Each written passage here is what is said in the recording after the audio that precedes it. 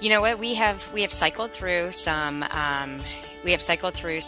electricians, plumbers, carpenters. It's really just about finding the right ones and aligning with them. And we've been able to take, some of those tradespeople that we use in our outdoor design build business and transfer them over to the other business, the flipping business. And that's just made for how we've, it's just finding good people. Welcome to the Freedom Chasers podcast, where we bring you interviews and discussions that share the stories, successes, goals, and dreams of real estate agents and real estate investors pursuing a life of purpose and freedom. All right. Today we are with Beth Underhill. We are super excited to be with her today. She is the founder of Lifestyle Equities, and she does a lot of cool stuff in the Caribbean, and we're really excited to be diving into her hotel investment strategy. But Beth, before we get into that, we'd love to kick it off with a story. So could you tell us one of the craziest real estate transactions or experiences that you've faced thus far? Well, I feel like that's a loaded question because I feel like real estate lends itself to a lot of crazy stories. However, probably the craziest story that I've encountered, and I'm going to include my husband as part of this because it was a we thing, was our very first flip. So we were able to get 2 properties under contract, and we had aligned ourselves with a contractor that we had actually been doing some business with in our other construction company. He was gung-ho, excited to partner up with us on these 2 flips. And we started off with our first one, and it seemed like things were going in a positive direction. We got the second property under contract about month and a half later. And then all of a sudden we started seeing some things that weren't making a whole lot of sense. We started to get the excuses that you would hear about. Excuses as far as, I've got this to do, I've got that to do, or my guy's going to be there, or et cetera, et cetera. And we've all heard the excuses, and there's so many of them, I can't even think of them.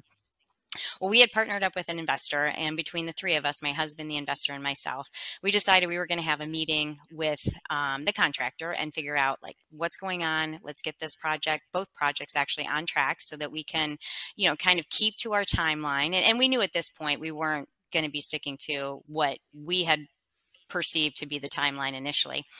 So, of course, he made all these empty promises. Oh, by July, we're going to have both of these properties on the market. And this is May. This is like the end of May. I'm like, are you kidding me? How are we going to have 2 flips? And we're not talking about small budgets with these flips. We're not talking about $20,000, $30,000. We're talking about $150 for one and closer to $200 for the other. So there was a lot of work that was to be done with both of these houses. And, of course, the month of June, rolls by, we get to July, and of course, we are nowhere near completion whatsoever. So the investor met with the contractor, they had a meeting, and of course, more empty promises. And that just kept going on through August, September, into October, and then finally November rolled around, and everyone started to get very fired up. And there was a lot of messages, verbal and text messages exchanged. Needless to say, we ended up firing this contractor. So contractor gets fired. He's all hacked off. He goes and he gets all of his tools, equipment, ladders, et cetera, et cetera. And then he starts sending threatening text messages to my husband, threatening in so much as we were starting to become a bit afraid for our life. And, we're like, what do we do with this? Well, the icing on the cake was a few days before Christmas, he sends a picture of a scope and a rifle scope. And he says, look what I got for Christmas. And he sends that to my husband. And we thought to ourselves, okay, this is it. We can't have this. This is somebody that is clearly not stable right now. And we were kind of fearful for our life. So we sent everything over to our lawyer, and we were able to get a temporary restraining order against this particular contractor. But then within the next I would say 15, 20 days after getting that temporary restraining order, he actually filed liens on the property. And of course, because these were considered commercial properties, you have a bit longer period of time to file them than when you do with residential properties. So he files liens on the property, and he files them for the full amount of what he was supposed to do. Not from what like he actually did, but what he was supposed to do. I thought to myself, this guy's like off his rocker. This absolutely nuts. Like, how is he even getting away with this? And how do you get away with something like this? But contractors get away with it, right? And in Ohio, they tend to favor the laws for the contractor and not necessarily people like ourselves. So we end up, kind of going back and forth with this gentleman. And in the process, we are finishing the properties. We do actually get a trial date where he has to show up in court, against a judge or to a judge and so forth. We ended up getting a 5-year restraining order against this particular contractor. However, the crazy part about it is that we actually ended up having to pay this contractor some monies just so we could get the liens taken off, because we had both properties under contract after finishing them up. So, I think the wild part about that is that, here a contractor can pretty much do just about anything they want to, including, sending pictures of rifle scopes and so forth and making people fearful for their life, but still get paid dollars in order to go away with a lien on a property. And you would have thought after those first 2 flips that we would have walked away from the deal. But nope, we just kept going back for more. And here we sit 4 years later, having flipped $5 million of single family homes here in the Cincinnati area. And it hasn't all been like that. But I would say we've probably had more negative experiences than we've had positive, unfortunately. So, yeah, there's my crazy story. So, well, first of all, thank you for sharing that. And there's so many things about the story that fascinate me. I mean, one of which is the fact that you're continuing to go on in these experiences. But let's dive into the story a little bit. So, like, my first thought, like, he sends you threatening messages, which seems to show intent to harm, and then he sends you a picture of a scope. Like, did you guys consider maybe moving down the criminal prosecution route for? I would think there would be something criminally illegal about sending a picture of a rifle scope to somebody after you've already threatened them. I would think that as well too. I think we just took our lead of our lawyer as far as, what we could do. And he was certainly more well-versed in kind of our chances of being able to kind of get like that restraining order versus, and also, sometimes you have to factor in all of the money that you're spending anyways. Like, how far do we want to take this? What do we really, aside from, he left a couple of threatening voicemails. He sent a few threatening text messages. I think we sort of thought, he was upset, right? He was mad. He wanted to get paid. That was really the driving force behind it. I think we never really felt like he had intent until we received the rifle scope picture. So, unfortunately, we just followed like what our lawyer's advice was, and maybe it was bad advice. I don't know. So, yeah. Well, you guys got through it. You're still alive. So, that's great news. One of the things I love about the entrepreneurial spirit is the ability to learn from certain situations. And so now that you went through this and realize the law seems to be heavily in favor of the contractor there in Ohio, what are some steps that you're doing differently now to protect yourself? We are the general contractors now.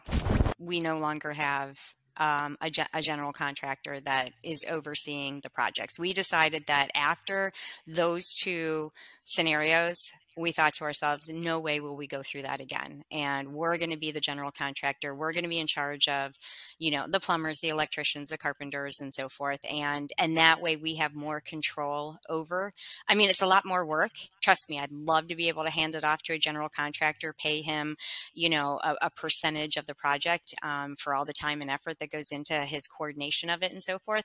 But it just doesn't make a lot of sense. When we can control it and we know what's going on, and we can control the expenses and the timing of it, it's just made for a much better experience all the way around.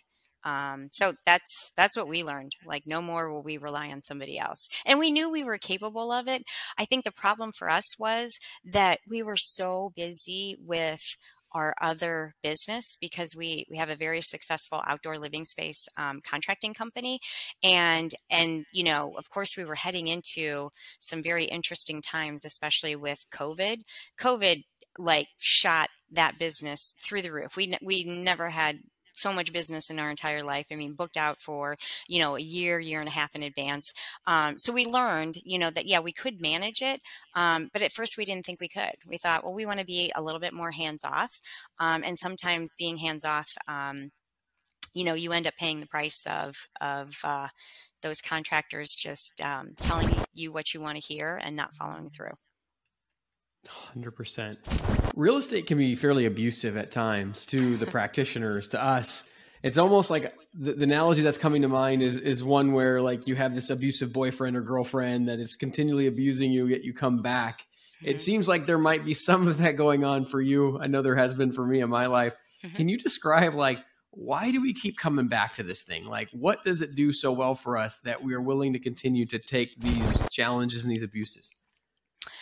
I think as entrepreneurs, we always think that we can figure it out.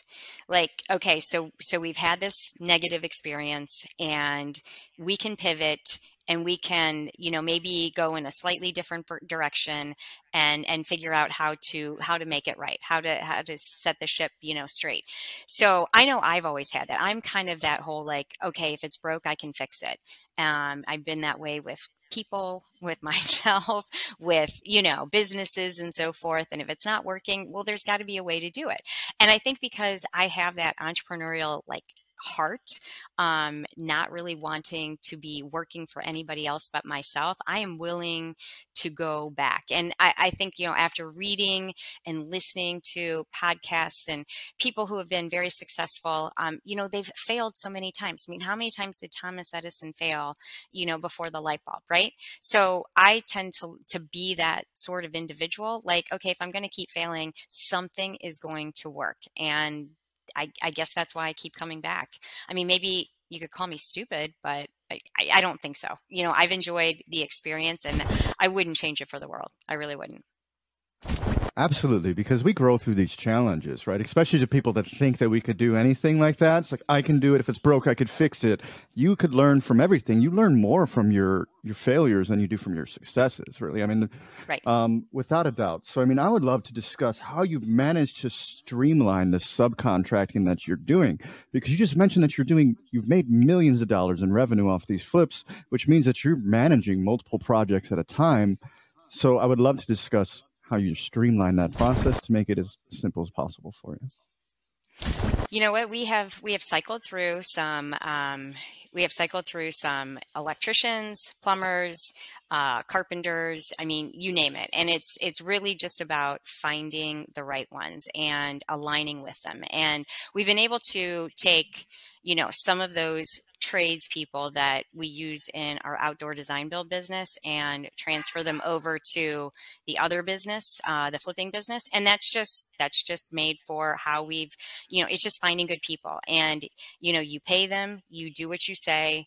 If the bill is going to be maybe slightly higher than what you could get from Joe Schmo down the street, I would rather pay more money for someone that I know I can count on than the alternative. And so yeah, it's just been really, and it's taken time. Trust me, it has taken time. I mean, we've been doing this since 2018, and after those first few debacles, we've definitely gotten on the right path, and we've produced some, and here's the thing, we tend to gravitate towards some of the more like higher end type flips where we're popping a roof and we're adding a second story on, or we're adding 1,000 square foot addition. We just finished in a townhome that was built in 1880 and completely took it down, to the studs. had to put beams in, whole 9 yards, and redid that one. We have it under contract, thankfully so, especially given this market right now. So, it's really just the alignment. And that process, again, that one went smooth. It took a little bit longer because of materials, but every single contractor that we had on that particular job, I mean, they put their best foot forward and they did what they said they were going to do. So the process was really quite easy. Love this. And it just shows that, like, when you get into something new, you're going to face these challenges. And as long as you tackle them head on with intentionality and continue to learn and adapt, you eventually conquer those problems and they become very infrequent or just non-existent. One of the things that is unique about you and what you're pursuing is your out of country and hotel style pursuits, which are really exciting, in the Caribbean or Caribbean, depending on your dialect. Are there any pirates out there doing, in the labor force out there? Or give me an example. What's it like owning these hotels in other countries? It's very interesting. And this is actually like hotel ownership outside of the United States is becoming, there's just been this influx of high net worth individuals and investors like myself teaming up with other investors wanting to go purchase these types of assets. COVID really hit the Caribbean, however we want to say it. It hit those areas very hard because of travel and tourism, right? Nobody was able to go out of the country. Nobody could do anything. So they were solely reliant on, the travel within or the tourism within. And that was almost virtually non-existent. I mean, we all were, shut down, not doing much travel and so forth.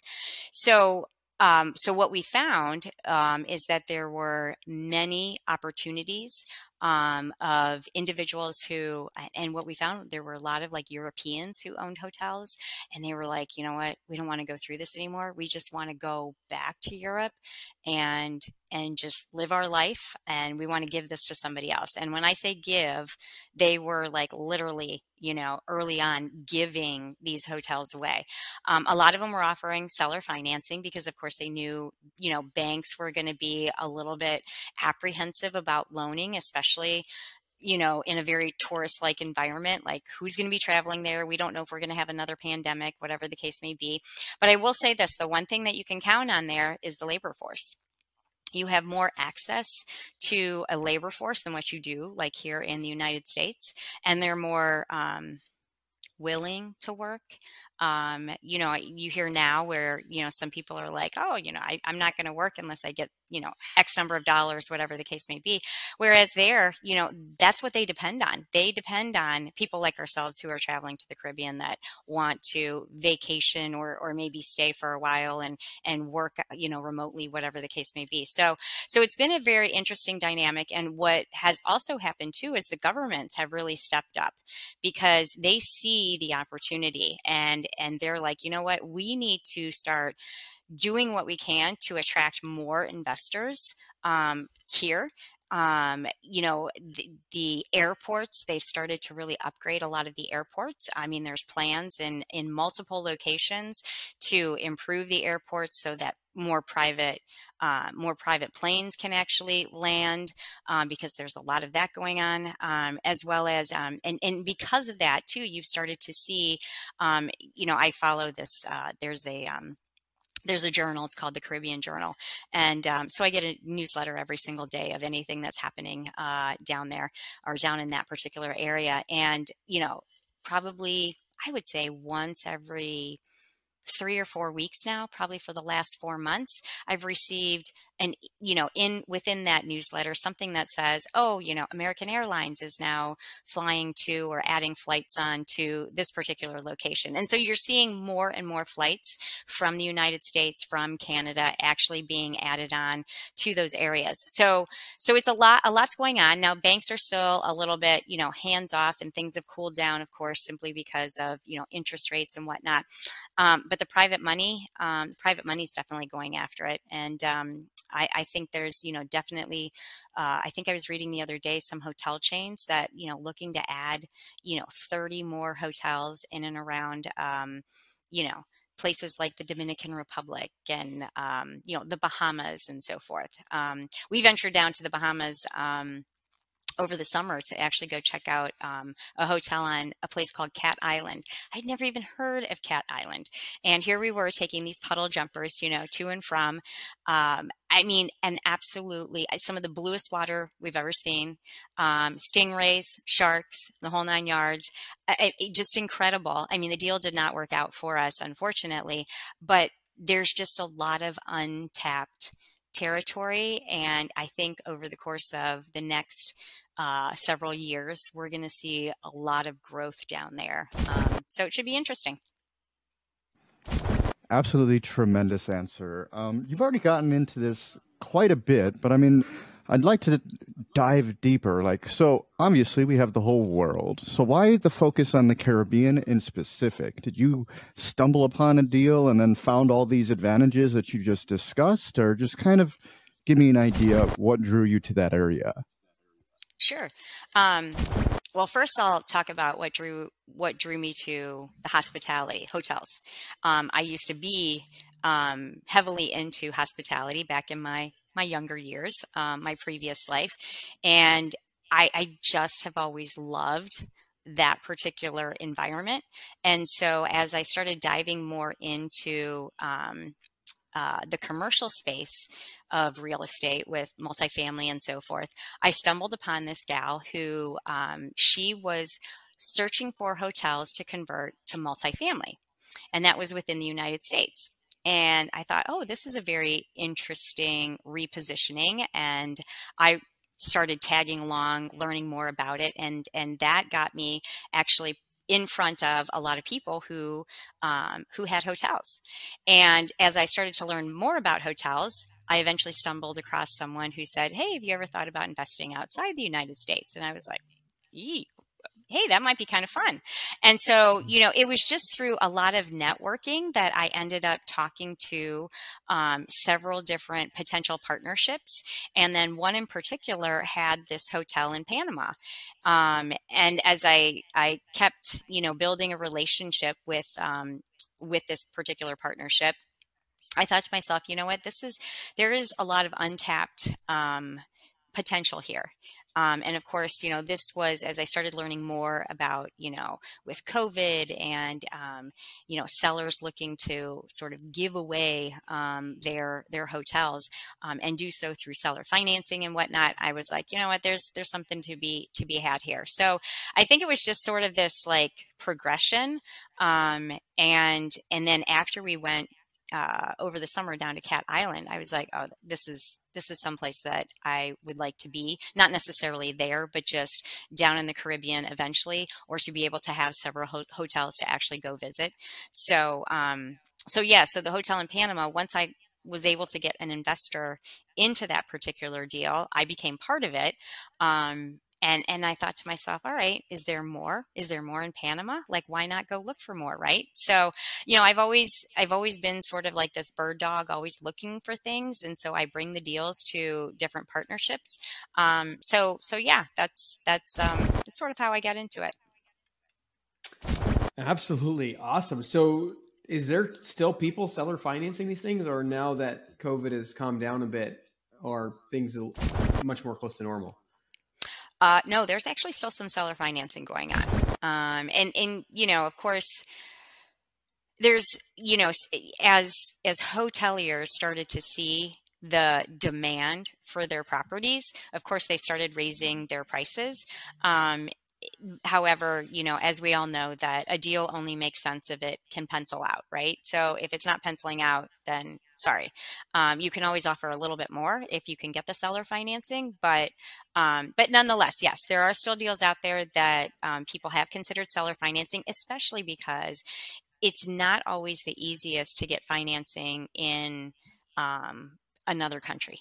So to go through the process of that, there's not many banks here in the United States that will do something like that. And then to go through the process actually in the country itself can be very challenging. So really, for someone like myself and some of the partnerships I have, the best that we can do, unless we were to find, capital maybe in Europe or the United States, private equity and so forth, the best that we can do is raise some funds to be able to put down payments and for CapEx and so forth, and then get seller financing.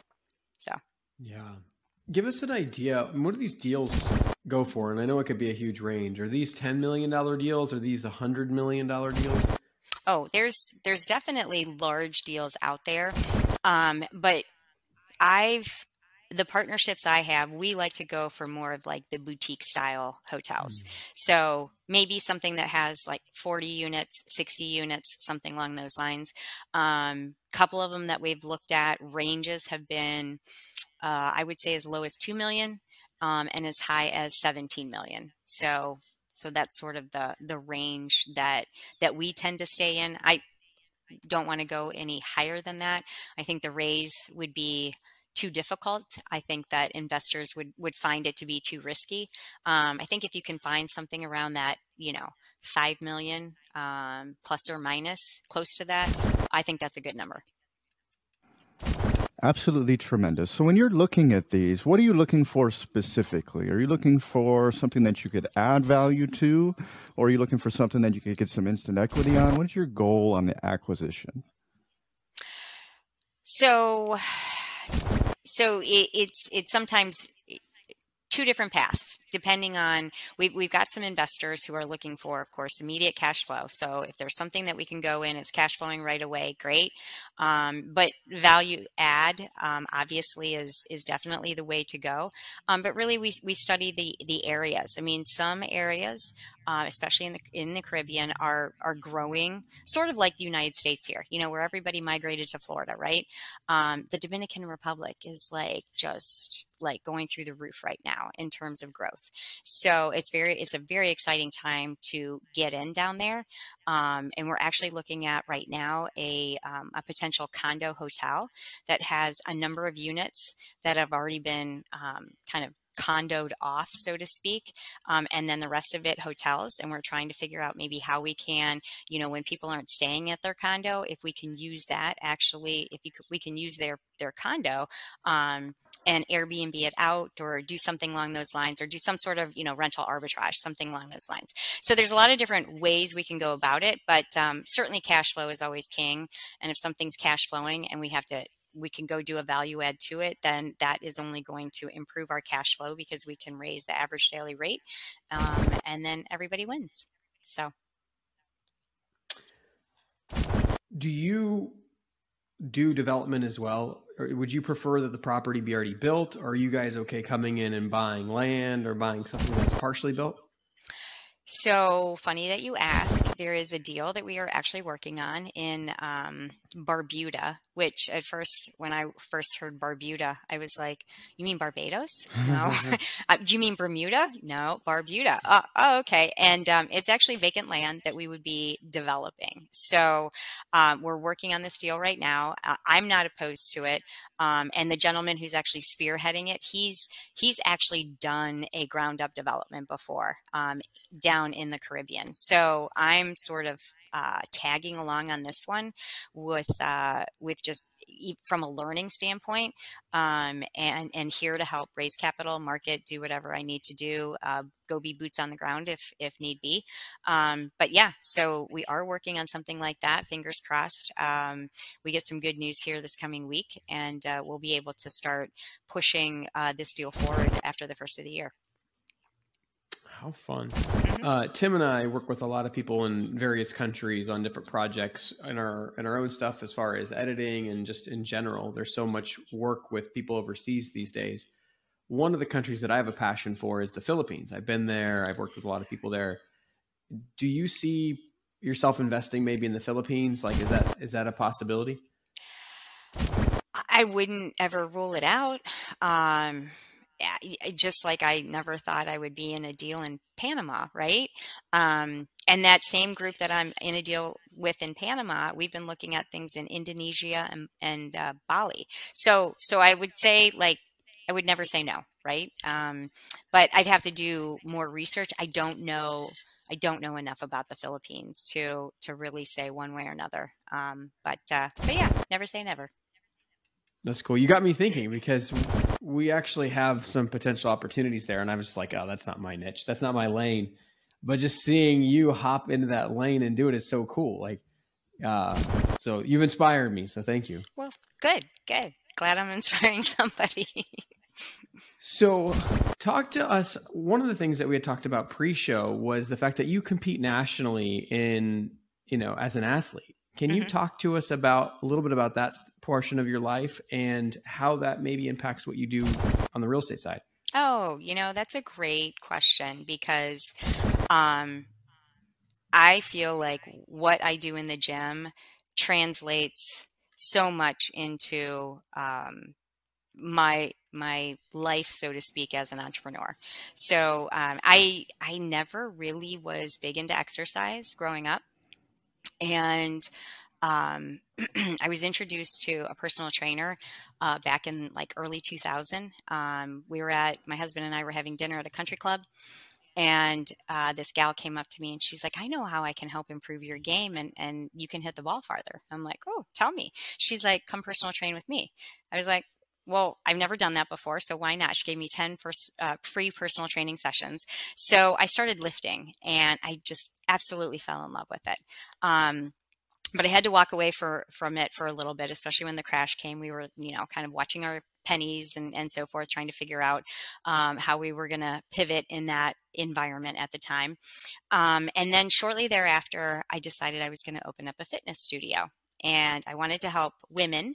And this was going to be a group fitness facility. So not a lot in terms of, weightlifting, but more so things like Zumba classes and stuff like that. So I opened the studio and started teaching the group fitness, but I was like, you know what? I need something. I'm teaching everybody else. I need something. So I decided to enlist the help of another personal trainer and started working out with this gentleman.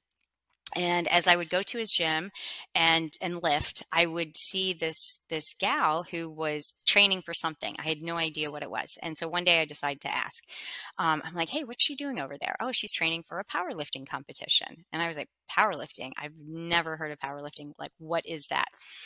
I've always heard of, bodybuilding and, but never powerlifting. So I became intrigued, started doing some research, and I thought, you know what? I think I want to compete.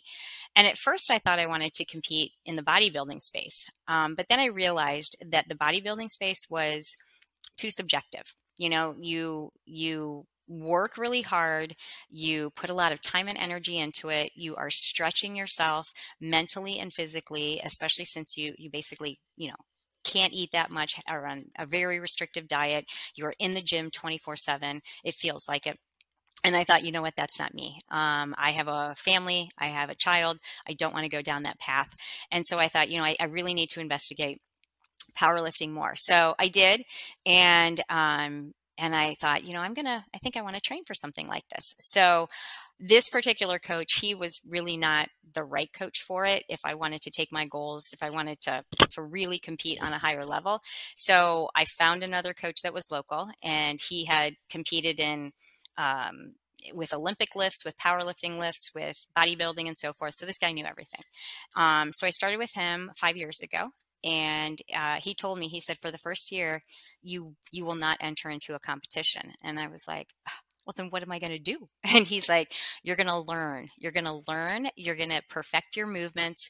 You're going to become a better lifter. And I thought to myself, wow, that's like so true with like just diving into real estate, right?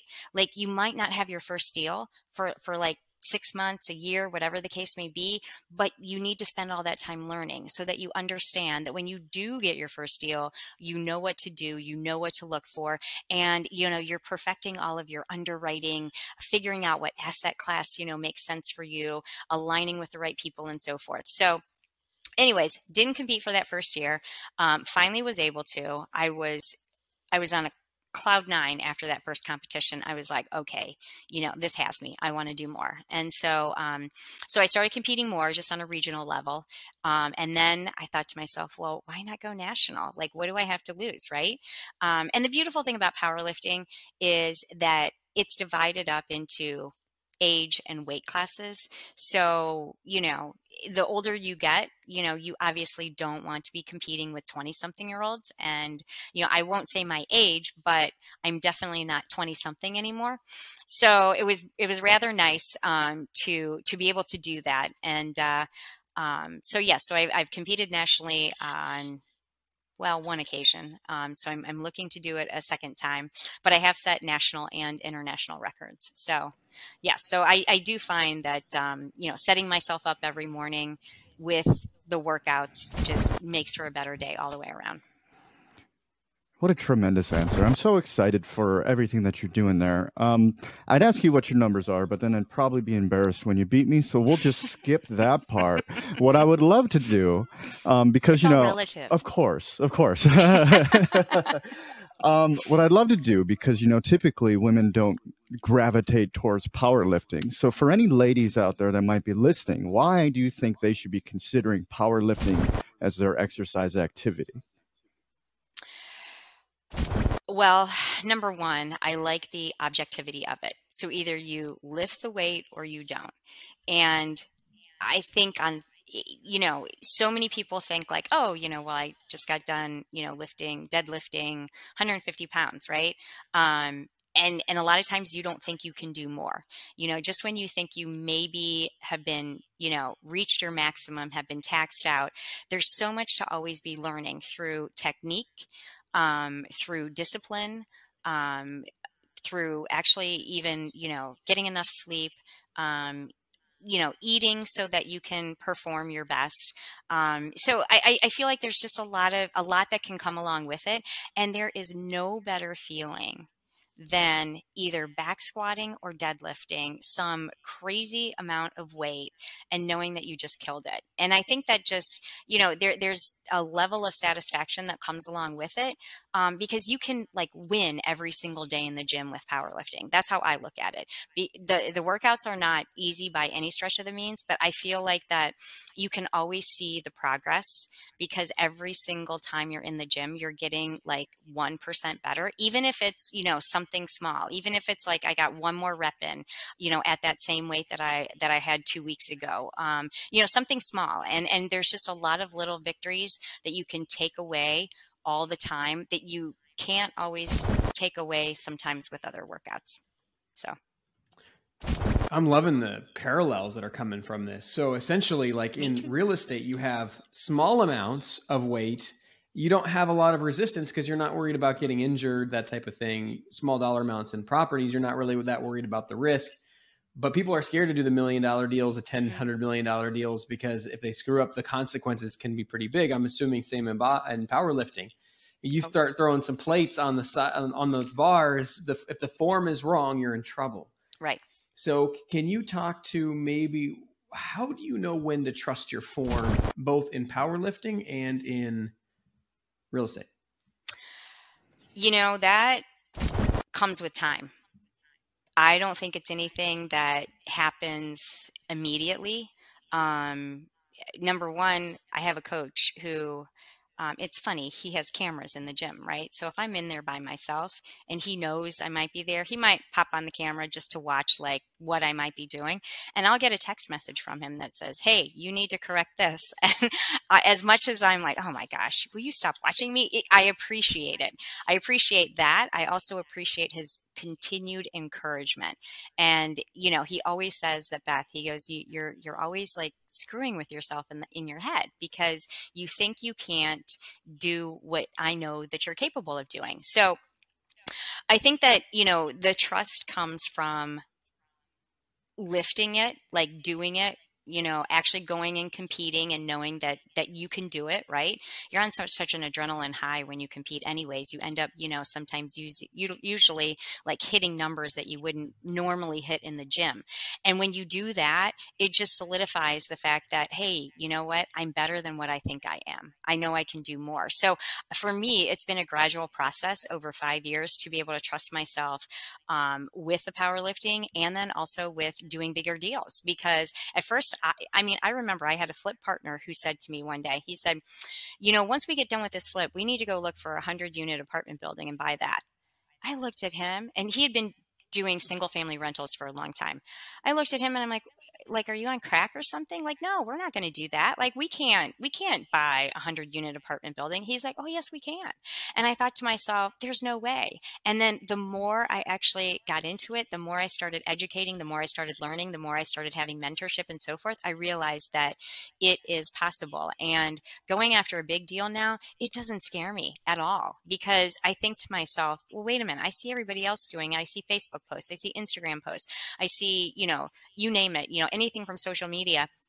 And it's always in my face. And I think to myself, well, if someone else can do it, then so can I. And all I need is maybe just a little bit of help, like that coach who continues to help me along the way, and the people in my life who root me along, as I train or as I compete. So same sort of thing. I am loving this right now simply because I was drawing the same exact parallels that Matt was, almost to a degree.